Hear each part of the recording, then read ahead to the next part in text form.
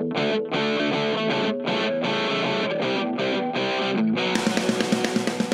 to The Grind, a podcast about the church planting process and missional strategies to make disciples of all nations.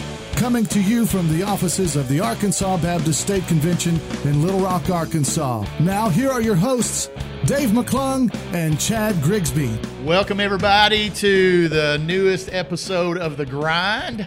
I am Dave McClung, and so excited you guys have decided to join us. We have a kind of a new thing going today. We are streaming live on Facebook, so everybody out there watching and who will continue to watch on Facebook, thank you for joining us. And so with me today, Chad Grigsby is out today. He is our normal co-host with me.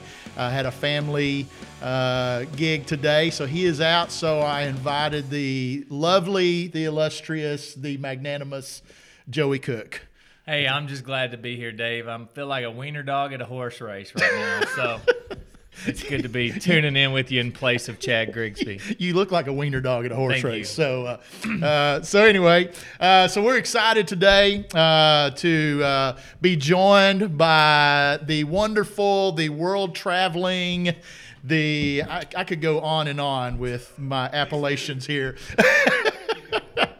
Alan Hirsch is joining us live from LA. Well, you are close to Appalachia, right? You are close to Appalachia there, so I guess that's where the Appalachians come from. That's right, from Appalachia. That's correct. So Alan is probably a little jet lagged today. He's been on a whirlwind tour and got back in yesterday, and we are his first engagement today. So how about that? Did you hear any of that messing with your headphones? Yes. Yeah, I heard it. I can lip read there, Dave. Oh goodness, that's funny. I got you, man. All right, so thank you guys for joining us for this experiment today, and we're recording all this, and the actual podcast will drop next Tuesday at our regularly scheduled Tuesday drop date for that. And so we've brought Nick Burt, our production minister, up here to Fayetteville with us. Thank you for Hill Church and Andrew Munnicky for hosting us today. And then we've got some knuckleheads sitting out here as a live studio audience as well. This is kind of a rough crowd to look at. Alan, be thankful you can't see all of them. Yeah. So, all right. So we're going to kind of dive in and jump in. And Alan, why don't you start with kind of a little background on you for some of our listening audience that may not be as familiar with you as we are. Kind of who is Alan Hirsch, and how did you kind of wind up at this point in your journey? How about that? Wow. Just like, where do you want me to start? Like eternity, like, called to be an apostle from the foundation of the earth? Yeah. No. Okay, so who am I? I was born in South Africa. So I got a kind of mixed accent, yes. So I've made my way to Australia eventually, but I come from a Jewish background. So, and I now live in America, so I have no idea who I am and where I'm from, particularly. But yeah. So but I guess being here, I largely am a kind of practitioner from Australia, where we're involved in a fair bit of church planting and also in some work with our denomination. Developed a organization called Forge, wrote a number of books that kind of dropped in on the conversation at critical times, like Shaping Things to Come, Forgotten Ways particularly, which actually brought me to the States here. Believing that God had sent me here, I've always felt something of a calling to America. And but even when I was a kid, man, just like very young, I just knew that I'd have something to do with America, right? Yeah. It's quite weird, actually. And but the idea here is, I think, is that we have to turn the ship in America. The trajectory of Christianity in the West is definitely on the decline, and it's been a long-term trended thing. My hope is that if we can do some things over here that allows us to experiment with new ways of being God's people, and particularly discover some of our most powerful dynamics as movements, we can actually, change the tracks of history, shift them. Yeah. So, I guess I'm appealing to something of the American entrepreneurial thing, Yeah. So Yeah. that's why I'm here, bro. Which connects well with a church planting crowd like we have. And so, Yes. So I read Shaping of Things to Come about 9 years ago now. And I've shared this many times, on the podcast and, with audiences, that it was a paradigm shifting moment for me. And then, of course, went on Forgotten Ways and everything else. But the whole APEST discussion, apostle, prophet, evangelist, shepherd, teacher, giftings that come out of Ephesians chapter 4, I just never heard anybody read that passage like you read that passage and understood that passage and unpacked it. And so it opened up a whole new world for me in life and ministry. And so I'm sure many of our listeners are familiar at least with your writings on APEST and discussion of APEST, but why don't you kind of frame the conversation for us and maybe unpack some definitions of apostle, prophet, evangelist, shepherd, teacher, and how you see that playing out in Ephesians 4 and for the work of the church.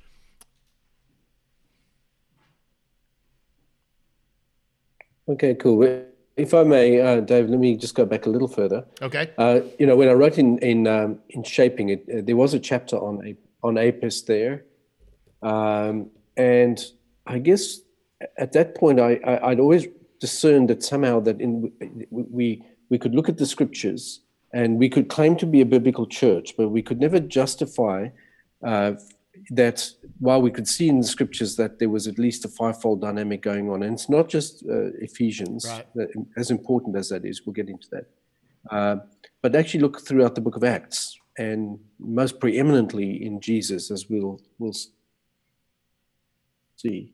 But you can see this dynamic, but we could never justify to ourselves why it was not evident in the churches that we happen to be part of. Somehow we'd ended up with while claiming to be biblical people, we clearly didn't have a biblical ministry. And we had a whole rationale that we'd inherited from the past that tries to make sense of that, but it never made sense to me. But in Shaping, it was more a kind of intuition that this is really important, that to be a missional church, you have to have more than just a HR, a human resources kind of function or idea of ministry. You need the entrepreneurial, pioneering efforts to be included. And then when I studied for Forgotten Ways, was looking at dynamic movements that changed the world. And what I tried to discern is what factors come together to create kind of catalytic, transformative movement. And it was evident that APEST, and we'll come to definitions, but APEST was clearly one of them. In fact, you can, I would say it now that there's never been a movement in history that went to scale, that had a high transformative impact, went exponential, that didn't have APEST. It just doesn't happen. Yeah. And so the significance of this as a really important idea for us became just clearer. And that since then, it's been a reasonable obsession of mine. So I've written 4 books on APEST, but it tracks in almost everything I've done. So yeah, I'm pretty obsessed, dude. But I think it's really, really important. It's one of those ideas that should we understand it and apply it properly, I think it touches on everything about the ministry of the church. It changes everything. So yeah, I want to emphasize the importance of it. Absolutely. Well, is it just a lag or you? No, I'm here. Yeah, we've got a little bit of a lag in the video. We have a bit of a lag here. Okay. Yeah, so we'll try not to talk over one another there. And one of the things, particularly in Southern Baptist life, it's the tribe I've been a part of, my whole life, evangelism and mission has been a big part of who we are at the SBC. And so there's always been kind of an apostolic thrust with SBC and the missionary nature of who we are as a people, but it was never categorized necessarily as an apostolic arm of the church. And so never really knew what to do with that. And then particularly the prophetic aspect of the church was significantly kind of marginalized in the SBC. We don't really know what to do with that. It's hard to control. Yeah. So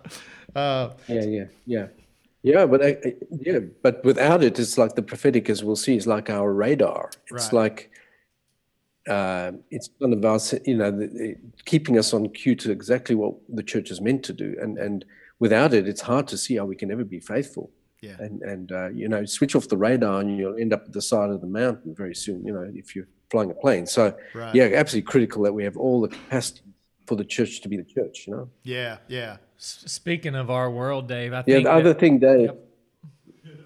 Yep. Go ahead, go on.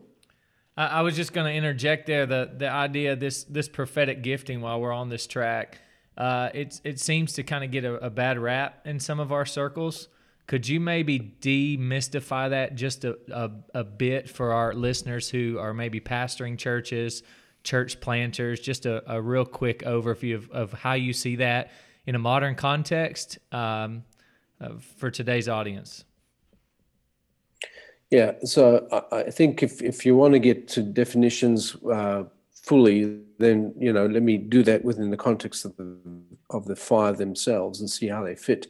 But I would simply say at this point that in order to understand at least the way I see it, and I'd like to think that I'm trying to kind of discern the energy of Scripture itself, is that when we talk about apostolic or prophetic or evangelistic, all the fivefold, we're not talking about the charismatic nature of the giftings.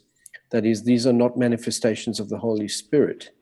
In Ephesians, we see it as they are extensions of who Jesus is and his functions. Clearly, it's quite a different category. And so we're not talking about charismatic manifestation, although I personally think that's valid. Ephesians 4 is not talking about that. It's talking about the functions of the church. So the prophetic function is really that capacity to keep the church faithful and loyal to God. The prophetic function is attuned to the purposes and will of God, but also to his holiness, but also to a sense of his sense of justice in the world, because God is concerned for these things. So it's being open to being concerned for what God is concerned about. And without the prophetic function, our capacity to discern the will and the purpose of God is very, very diminished. So often, like in our circles, in your circles, particularly in Baptist circles, we say, opt for the word of God, so it replaces, in a sense, that kind of role of this Holy Spirit in helping us tune our lives to the will of God, So, we've just ended up with a very deeply broken understanding of ministry. Like Dave, you talked about the fact that, Baptists have always believed in mission and evangelism, but the word for mission in the scriptures is the word apostello. Mm-hmm. And since when do we prefer Latin to Greek? We claim to be, to love the scriptures. The scriptures speak to us in the Greek, voice. That's the word apostello.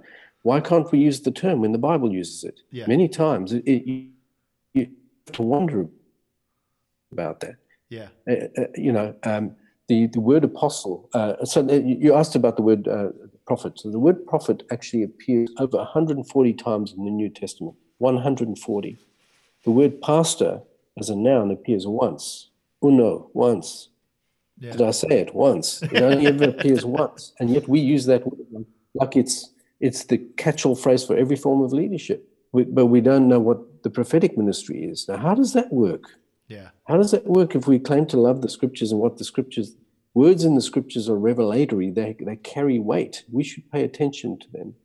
And we should seek to understand them. If most people don't know what the prophetic function is, woe to us. It's so deeply embedded in the scripture. Yeah. We can never understand scripture. Yeah. So again, just trying to say that for us as people who love the word of God, the Bible as authoritative text ought to be taken very seriously on its own terms. We mustn't try and force fit it to what we think, or because we think it's a problem. We need to discern what the Word of God says to us in it, rather than trying to impose ourselves on the Word itself. So we need to be honest with this. And I think any discussion on the APEST gifting has to start with a wonderful openness and honesty and a willingness to repent of understandings of the church that are less than what the Bible intended. No, I'm ranting. Sorry, guys. Yeah. So let's talk definitions. And I've heard you say that was a rant. We haven't done definitions yet. Yeah. Yeah, and I've heard you say over and over that that these are functions of the church. There's a kind of a growing movement within the church that kind of sees a renewed apostleship, and that there are new kind of apostles being created that would be on equal footing as Peter, James, John, and that's not what you're talking about. And 12 were a unique group, but the apostolic function of the church that has been missing for a while is very much needed. So let's kind of define those terms a little bit for people, and then we can kind of unpack from there. How about that? Okay. So Dave, can I use a whiteboard here? I know that yes, when it comes to the podcast, it's not a video cast, is it? Correct. Okay, but it's so on. I'll try. We may drop the live video recording as well. Picture this. Okay. Yep. So let me do this, and then because to explain at least the apostolic one, it's worth actually seeing it, how it works itself out in the pattern, watching the pattern of the apostolic. Yeah. Okay, so now we haven't read the text, but I would advise anyone, at some point at least, you should start this conversation by first reading the scriptural text itself. And I'm happily, but we don't have time, so we'd like. But basically, it sets itself up in Ephesians 4, 1 to 16. The first 6 verses deal with the statement of the unity of the church in one God. It says, one Lord, one faith, one baptism. And we're to strive to maintain that unity in the bond of peace, right? Right. For movements that which we are interested in, the implications are that if you want to be a movement, you better have greater unity factors than diversity factors, because you'll break apart if you don't have things that hold you together. We're to strive to maintain our sense of comradeship in Jesus. So that's the first thing. And then it talks about APEST. To each one of us, grace has been given. This is the words in verse 7. I'm repeating them. I know them so well. To each one of us, grace has been given as Christ has apportioned it, right? And then in verse 11, it says, he gave apostles, prophets, evangelists, shepherds, and teachers. So the 5 expressions. Some say 4, shepherd and teacher the same, but I actually think that's not. I can show you shepherds are not very good teachers, and I can show you teachers are not good shepherds.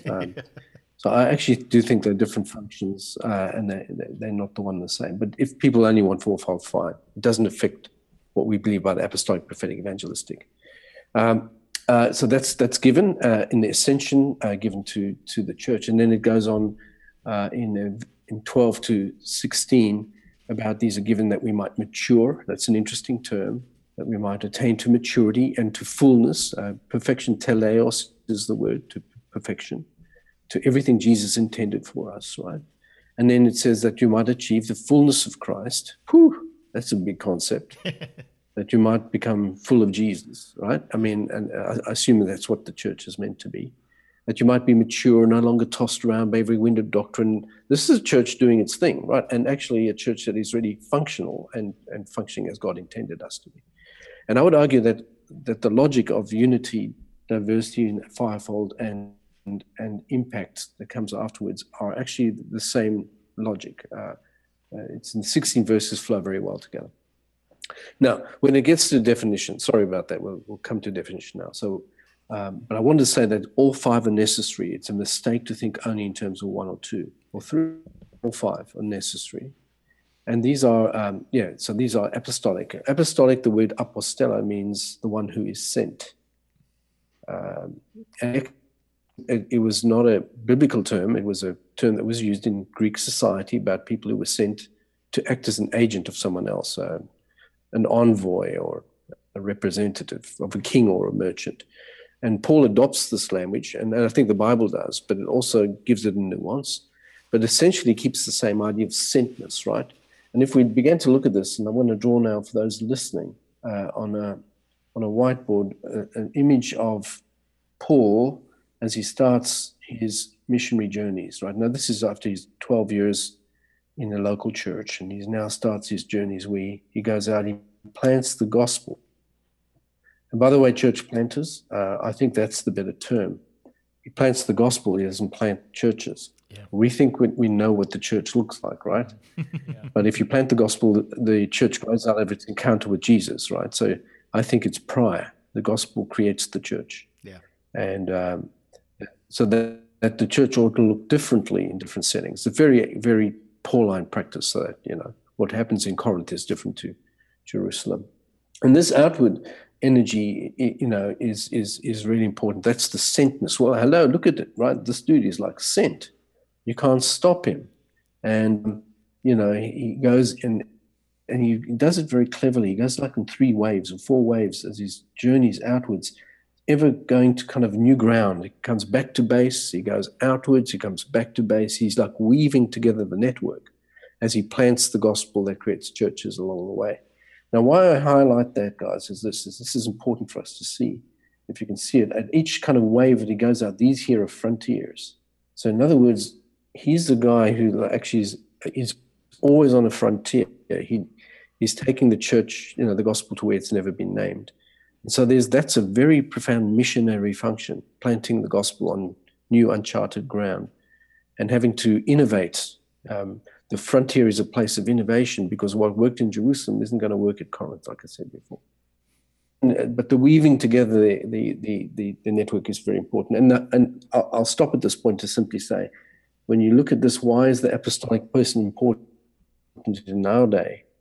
It's because if you take out the apostolic, if you in principle exclude apostolic functionality, that form of church goes down with it. You lose the movement form.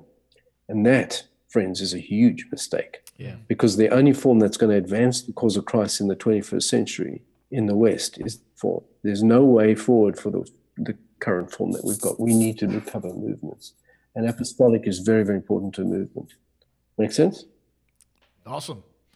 And so we got the apostolic, which is the external movement forming thrust arm of the church. The prophetic is the radar that keeps us oriented toward God. Unpack evangelistic shepherd teaching as well.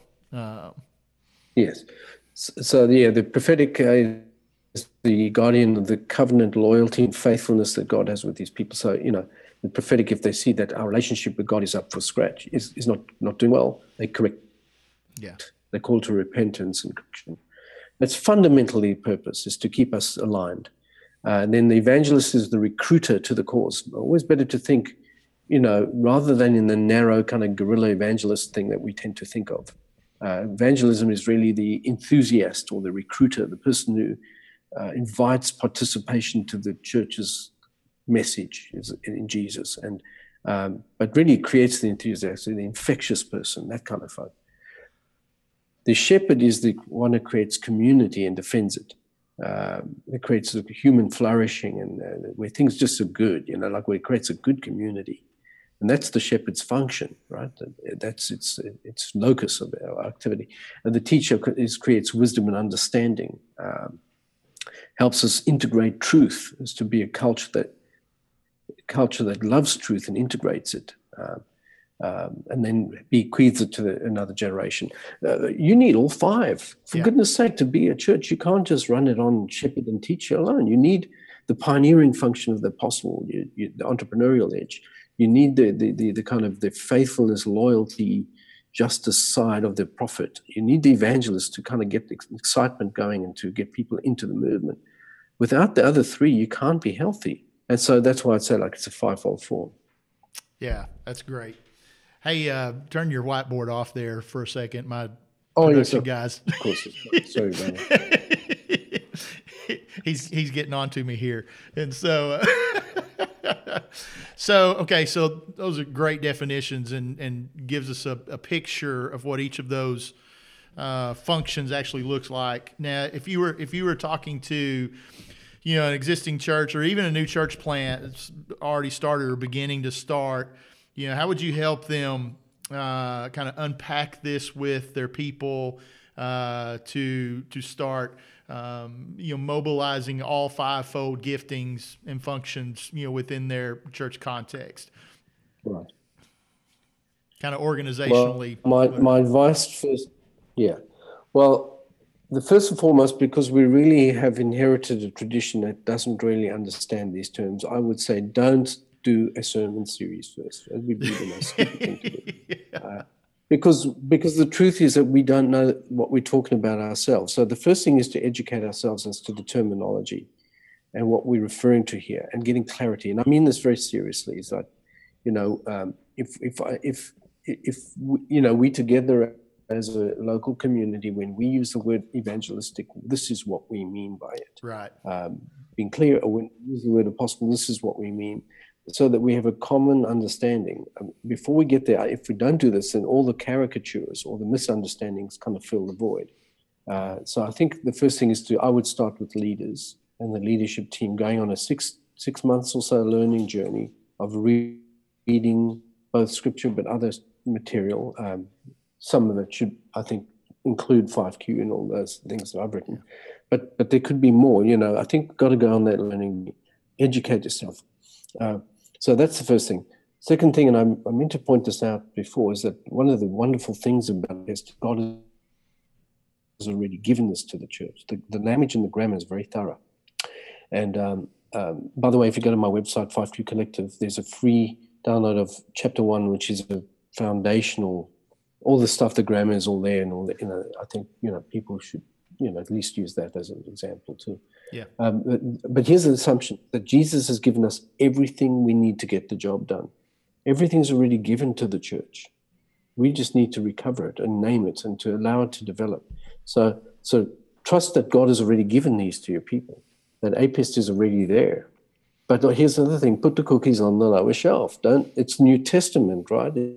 It's not like leaders of tens of thousands, like, Bill Hybels level church kind of stuff, which is what we think of leadership. In the Bible, it's a leader of 20 to 50 people. Now, I'm saying there are places for the higher levels, but the Bible's really addressing a much more accessible version of leadership. And so when you have those definitions and you look around your church, are there people in your church that are naturally entrepreneurial, like to take risks and like to innovate? Yeah, of course they're there. Yeah. Are there people who are naturally sensitive to God and call us to attention to God and what his purposes are? Yes, they are there. Are there evangelists there, infectious people? Do they have to be leaders? No, but they're there. So put them down where they belong in the Bible and realize actually God's already given them to you. They're already there, but they don't know what to do with themselves, and often there. So we need to, I think one of the things, Dave, is to develop pathways where we can train and develop these people, which is a discipleship function. We need to be clear in our own minds to have, how do we take a young, undeveloped apostolic person and develop them to healthy apostolic expression? But you need to take charge of that. Yeah. Alan, so I'm a pastor. We have pastors in the room. Can you kind of just reiterate this concept that this is not a new church growth strategy? This is about releasing our people for kingdom potential. This is about seeing the gospel being put on display. Yes. Again, it's well, we need, particularly say as Baptist folk, you love the Bible, right? So read it, and you'll find that actually, and remember who's in the room in the original text. It was the ordinary people of God, not a group of seminarians and leaders like us in the 20th century. Ordinary folk, and you realize that actually when Paul, is speaking through the letter to the people gathered there, everyone's in the game, right? This is a New Testament church, right? Priesthood of all believers, of all believers. And so again, when I think when it says to each one of us, grace has been given as Christ has apportioned it, I think everyone's in the game. And folks, if we could see this, we unleash the power of movement church, because everyone in the New Testament, and ought to be in our churches, ought to be agent of the King in every sphere and domain of society, that Christ may be all in all, and Jesus fills everything. So it's very much part of his plan and purpose. And just read the book of Ephesians. It's such a wonderful book about that. So really important to get that feel that this belongs to all of God's people. And it's our heritage. It's our heritage in ministry. All of us have a place and a part to play in ministry. Yeah. Yeah. You talked about some equipping pathways a while ago, creating some pathways where the apostles can exercise that gifting and function, the prophets can exercise that gifting and function, particularly in contexts that are developing that language, developing those functions. What would be some equipping pathways or equipping experiences that you'd recommend that could really help people hone in on how God has wired them? Because there are people that are naturally entrepreneurial. They're going to run to the fringes, start new things. What would be some recommendations there from you on that? Well, okay, so a very simple one, and one, but it's a good place to start, is one we call base and phase. I saw this originally in a church called St. Thomas Crooks in England. It was actually an Anglican church, and I was very, very impressed because I was on the journey of APEST, but I'd never seen a church that applied it so consistently throughout. It was my first experience of seeing a church had built it into the very fabric of the church, right? And what would happen is that if you came to the Lord, or you transferred from another church to this church particularly, they would assess what your base function was.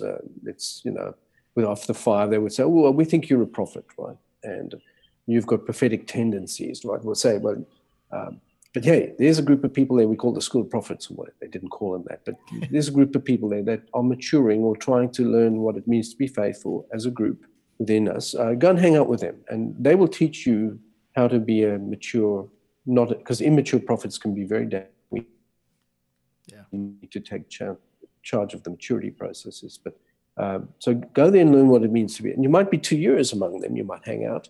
And then at a certain point, you might say, "Listen, dude, you got some attitude with the teachers or the shepherds, right? Go and hang out with the shepherds there."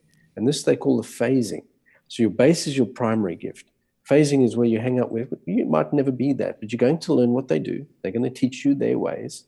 And you're going to try and bring your own gifting to that so that maybe you learn something like that. Then you come back to base again, and you go back to phase. Now you're going to hang out with the teachers. And then you literally work your way around all those things. So you learn what all the functions of the body can do, even though you might never be the other 4. Now that's quite a useful way. It's better described in 5Q. But yes, I would say that would be one example, but there are many others. There are tools that you can help develop awareness and maturity and discipleship. That's great. That's great. Well, we just feel like we need to recapture this language as well and give license for people to live in their functions and gifting. And, my role with the Arkansas Baptist State Convention for the last 14 years, I've seen pastors across the state who are more apostolic or prophetic or evangelistic trying to fit a shepherd teacher role and model, and they've either been stifled or run out of town. and it's really harmful, to them.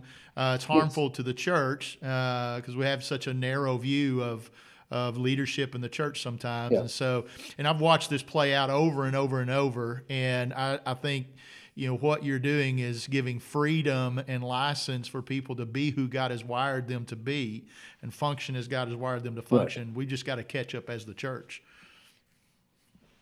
in that. Yes, that's right. And that's a huge, that's very, very important because, again, if you think about body image here, guys,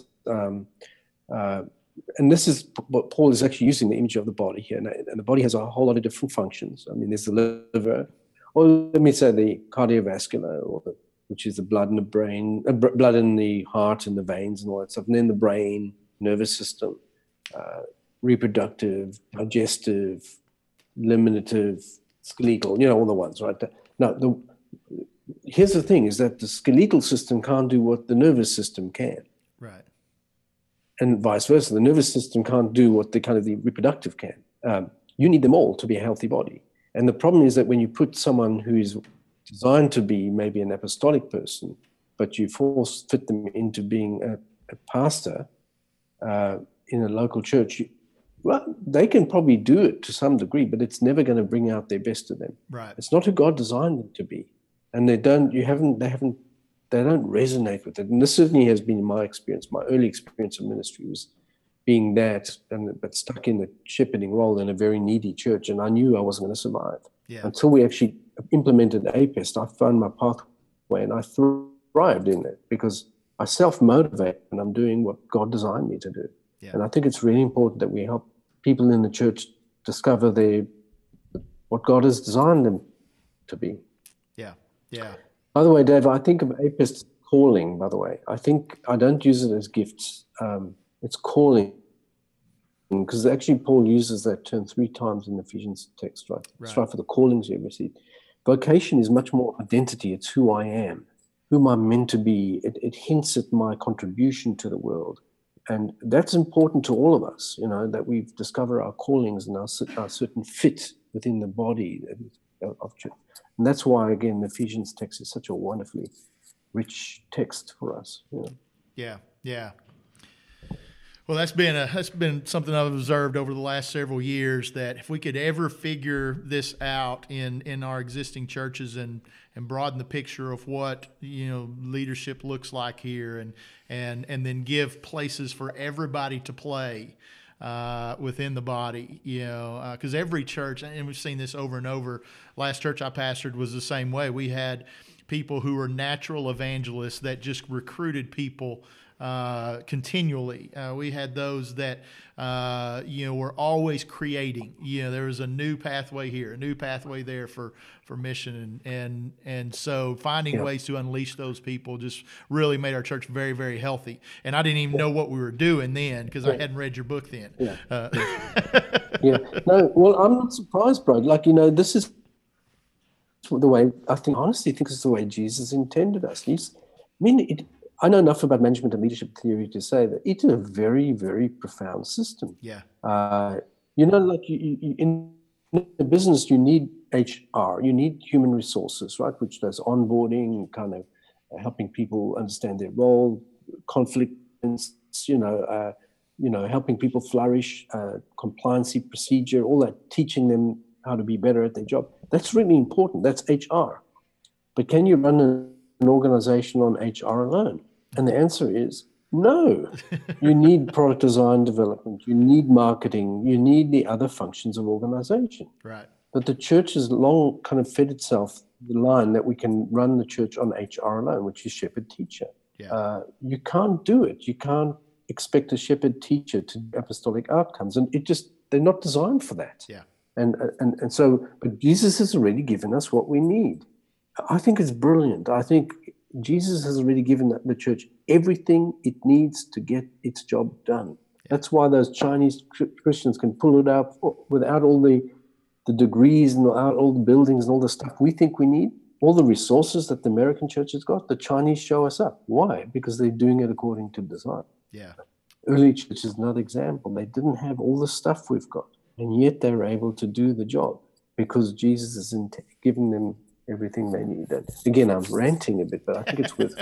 I can't state it more. And here's the other problem, right? Here's the other thing: is if you don't integrate these ministries, they go off elsewhere. So look at our parachurches, right, guys.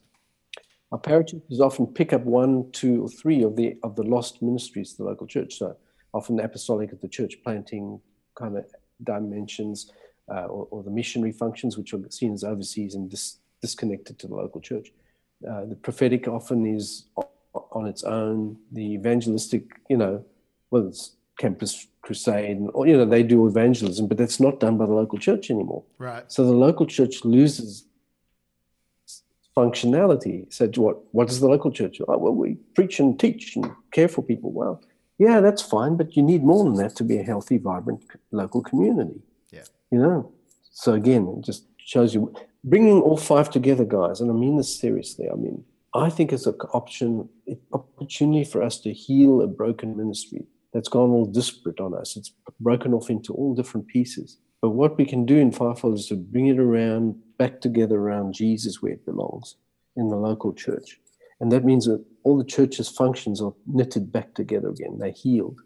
The word actually in the Greek there is katatisma, made complete, healed, restored. So that's the word equipped, by the way, but it can be translated healed. If you read your King James means perfected. Yeah. Hello, APEST is for the perfecting of the ministry of the body of Christ. Yeah. Well, yeah. So there you go. It just says it. That's the word of God. You know. Alan, it's like us to hire, I think, in church cultures, to hire people who are like us, if we're not being intentional otherwise. It's been said, and I think probably by you, that the apostle prophet is kind of a baseline foundation for gospel movement. Can you maybe speak to what that means and why that should concern us with when we look to expand and bring in people to leadership? Right. Okay, so like referencing the words in Ephesians 2, I think it's 21, where Paul says that the apostle and the prophet are the foundation of the church. Now, people have argued that it means the canon of Old Testament and New Testament. It could also mean that, but clearly in Ephesians 4, we always use the Bible to interpret the Bible, right? So you can't say that the one's saying what the other one is not. So we say they are vital ministries. Now, what does Paul mean when he says foundational? Well, if you think about it in missionary terms, the apostolic is the one who extends the DNA of God's people, the gospel, takes it onto new ground. Often the prophet is the one who takes it deep and embeds it into the culture and calls for faithfulness, locality, loyalty. Don't worry about your numbers and all that. And both dimensions are needed. In missionary terms, we talk about the missional incarnational impulse. Missional is the sent one, apostolic. Incarnational, I believe, is prophetic. It's go deep and be faithful. And both are needed, two sides of the same coin. And that's why they provide the foundation of the church. It provides extension and the platform for the rest to develop. So that would be a very quick attempt to try and explain that text. But they are foundational. I would say that church planting most definitely needs, I think it needs all five, by the way, guys. Because if you're going to create a community that's sustainable, you need also the ST types.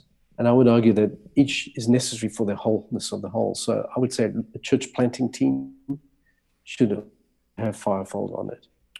You might front end it with apostle, prophets, and evangelists to kind of get it going, but you better have a ST strategy to kind of fill in the gaps, because otherwise you're not going to have a sustainable or even a nice group of people. You need nice people, and that needs that needs a shepherding function.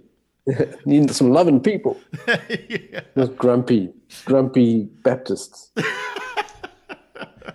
Well, I want to encourage too, Alan, for any of our listeners to go on the forgottenways.org and to self-assess first, because it's been said that we don't have a church problem. The church in the West is struggling, but it really is a leadership problem. And so it starts with us. And we started this about 2 years ago. We took it to our leadership team of 8. Dave helped us with that. We're doing we're taking 50 men camping this weekend, and we're going to group them up according to their APEST giftings and coach one another. So in order to get it into the body, it starts with us understanding and beginning to implement this. And it just works. God designed it, and people know that I'm an EA. And so they allow me to run in my lane. And we have other people in the body who are STs, and we allow them to run in their lane.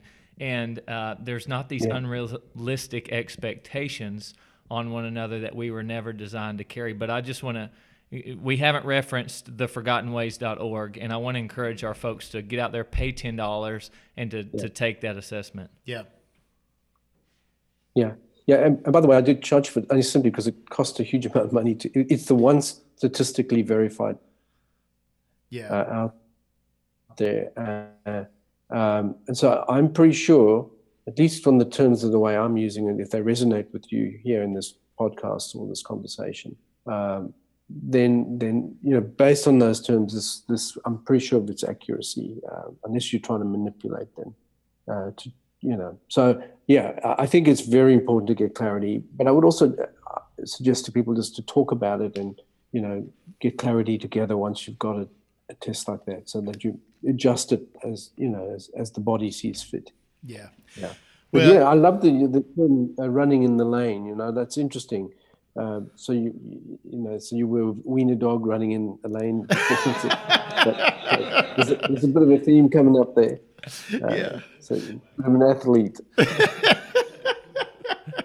Yeah.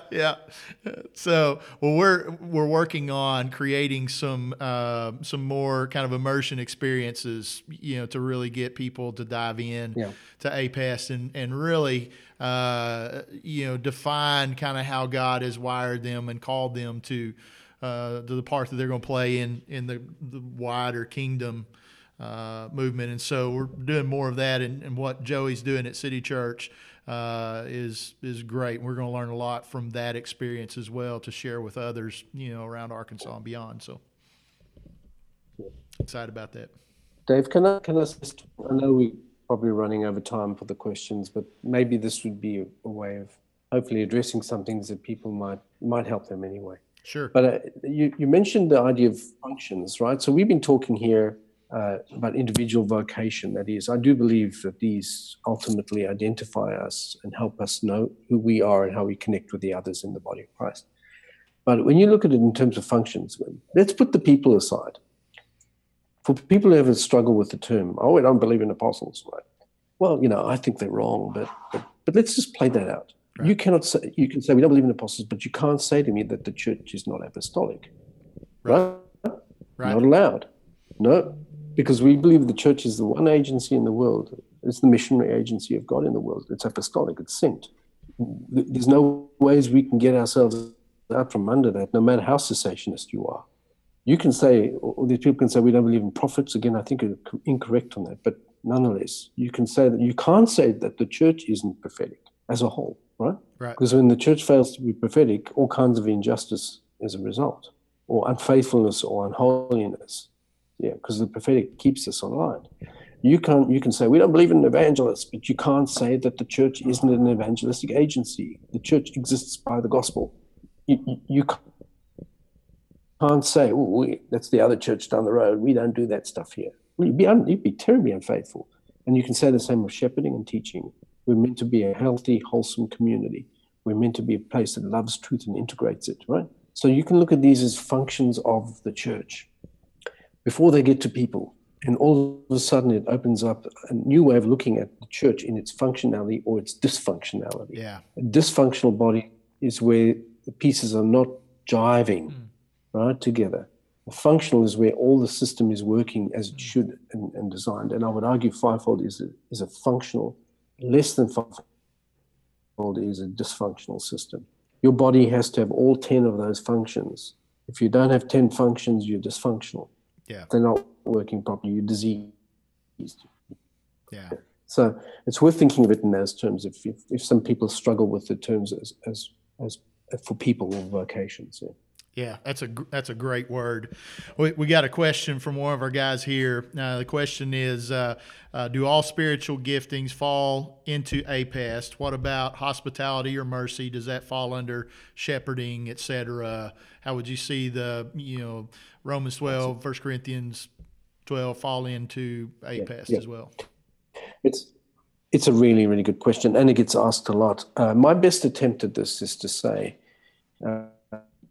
that with Ephesians, we're looking at, like I said, vocation or calling. In the word in Corinthians is the word manifestation of the Holy Spirit. The spirituals is actually the word it uses. And they're considered manifestations of the Holy Spirit. In other words, it's the Holy Spirit operating through his people to do a certain job. So let me make this practical. If I was a plumber, identity, vocation, you look at the plumber's toolbox, right? And what you find in the big torque wrench, and there's big rubber hammers and the poopy things and that kind of stuff, right? Yeah. So, but the plumber identity has a certain toolbox, right? If I say I'm a carpenter, well, you look at the carpenter's toolbox. There might be some things that are the same, but generally it's a more refined. It's a different set of tools, right? Some are the same, some are different.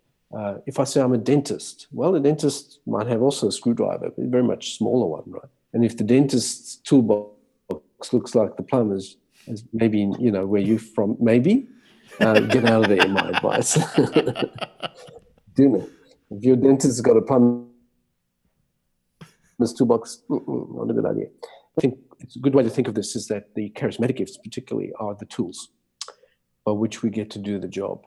The APEST is our functions, which organize the tools or predispose us to certain tools. If the Romans things are more about, people talk about creational gifting that come from the Father. Actually, it's interesting, Corinth is from the Holy Spirit, the Corinthian gifts. Romans set is from the Father, who's the giver of good gifts, and it's very much creational. It's like it's in a capacity, like organizations or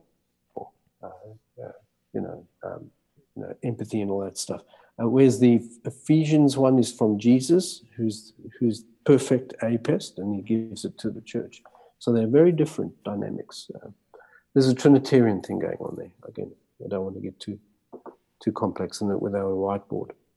So yeah. I know you have difficulty talking without a whiteboard. Yeah, and I'm the Lord of the long answer, so I can't answer things shortly. Yeah, no, that's great. That's great. That's a good question and great answer there. That's a good way to think about it is, your vocation and then you have certain tools given your vocation. I like that analogy. That's a good picture. That's better than a wiener dog running in a horse race. Much better analogy. Actually, it's a good analogy. It invites you to think about that. Yeah. Hey, you might need to work that into your next book. How about that? Yeah. All right. Well, we're going to wrap up here real quick. Thank you so much for coming on with us and talking. And we got to get you back to Arkansas to come hang out again. And we'll work on that. Yeah. We'll work on that. So we want to do a quick thing we do with all of our podcast guests to wrap Next up. year in Jerusalem, huh? Do what now? Do what now? Next year in Jerusalem. Yes. Yeah. So, All right. So we'll wrap up with this. These are kind of burning questions we ask all of our podcast guests. And this is. I reserve the right. Do what? I reserve the right not to answer. Yes, you do. All right. So these are kind of rapid fire, quick answers. So top one or two books that have had the most impact on you. I really more thinking authors, and I would say Martin Buber, perhaps, and then von Balthasar. It's more authors than particular books. Right. Yeah. Well, and you're a voracious reader, so I know that's a tough question. Yeah. All right. Greatest strength and weakness in ministry. Strength is like I'm a dreamer, kind of. I love to dream up new stuff and all that, and I can be quite creative. My weakness is coaching. I suck as a coach. I know I should be better by now, but I still suck. Yeah. Just follow up, I tend to leave people on there, and it's not a good thing. That's right. All right. Favorite pastime or hobby? Well, like you, I love music. Particularly a certain band called Porcupine Tree, which I'm reasonably obsessed with, Dave Matthews and those guys. And I enjoy kind of rugby as a sport. I don't play it anymore, but I love it. Yeah. And I'd love to convert you to it one day. Rugby is everything that NFL promises to be. Rugby is the real man's football, huh? Oh, that's fantastic. Yeah. All right. Favorite movie? Off the top of the head, I'd have to put Matrix up there somewhere. Yeah. It's hard to choose any, but I love the Matrix. Yeah. Yeah, and that weaves its way through all of your writings as well. I love it. Yeah. All right, now here's the big question. You alluded to it a while ago, and I've had this conversation with many people about you and I sharing a love for a certain band. So, favorite band or musician? Oh yeah, Porcupine Tree, Steve Wilson. Yeah, and you're also a big Led Zeppelin fan, right? I do. I love Led Zeppelin. They're pretty awesome, man. Yeah. Every time I mention Porcupine Tree, people look at me funny, and I say, "But Alan Hirsch loves Porcupine Tree as well." So it's the greatest band people never heard of. That's exactly how I describe it. They're the greatest band you've never heard of. They are unbelievably good. Yeah, they are. Yeah. They are. All right. Well, we could spend a lot of time talking about the glorious nuances of all things Porcupine Tree, but I'm sure our listeners would not enjoy that as much as we would. So we can convert them though. That's right. I'm working on it. Stephen Wilson, I'm sure you're not listening to this, but I'm trying to convert some fans for you. And we love you, Steve. That's right. All right. Well, Alan, thank you so much for coming on, man. We love you. You've been such a huge influence for me, and have shaped so much of my thinking and ministry over the last several years, and proud to call you a friend. And don't blame me, McClung. I'm not responsible. I just want to add, Alan, the one thing when I think of you, I was having a conversation with Larry Walkemeyer in Southern California out at Light and Life Church, and I love Larry. He's a good man. The thing that inspires us most about you is not even your writing, but it's the way that you love people and the way that you make time for people in your personal life. And I just want to say thank you for that. That's really been a blessing to me personally. Thanks, man. Yeah. Thank you. Yeah. Thank you. I appreciate that. All righty. Well, recover from your world travels and jet lag and get some rest. And thanks for coming on with us. And hey, I'll talk to you soon. Yeah. God bless, guys. Peace and mercy. All right. See you, Alan. Thanks, buddy.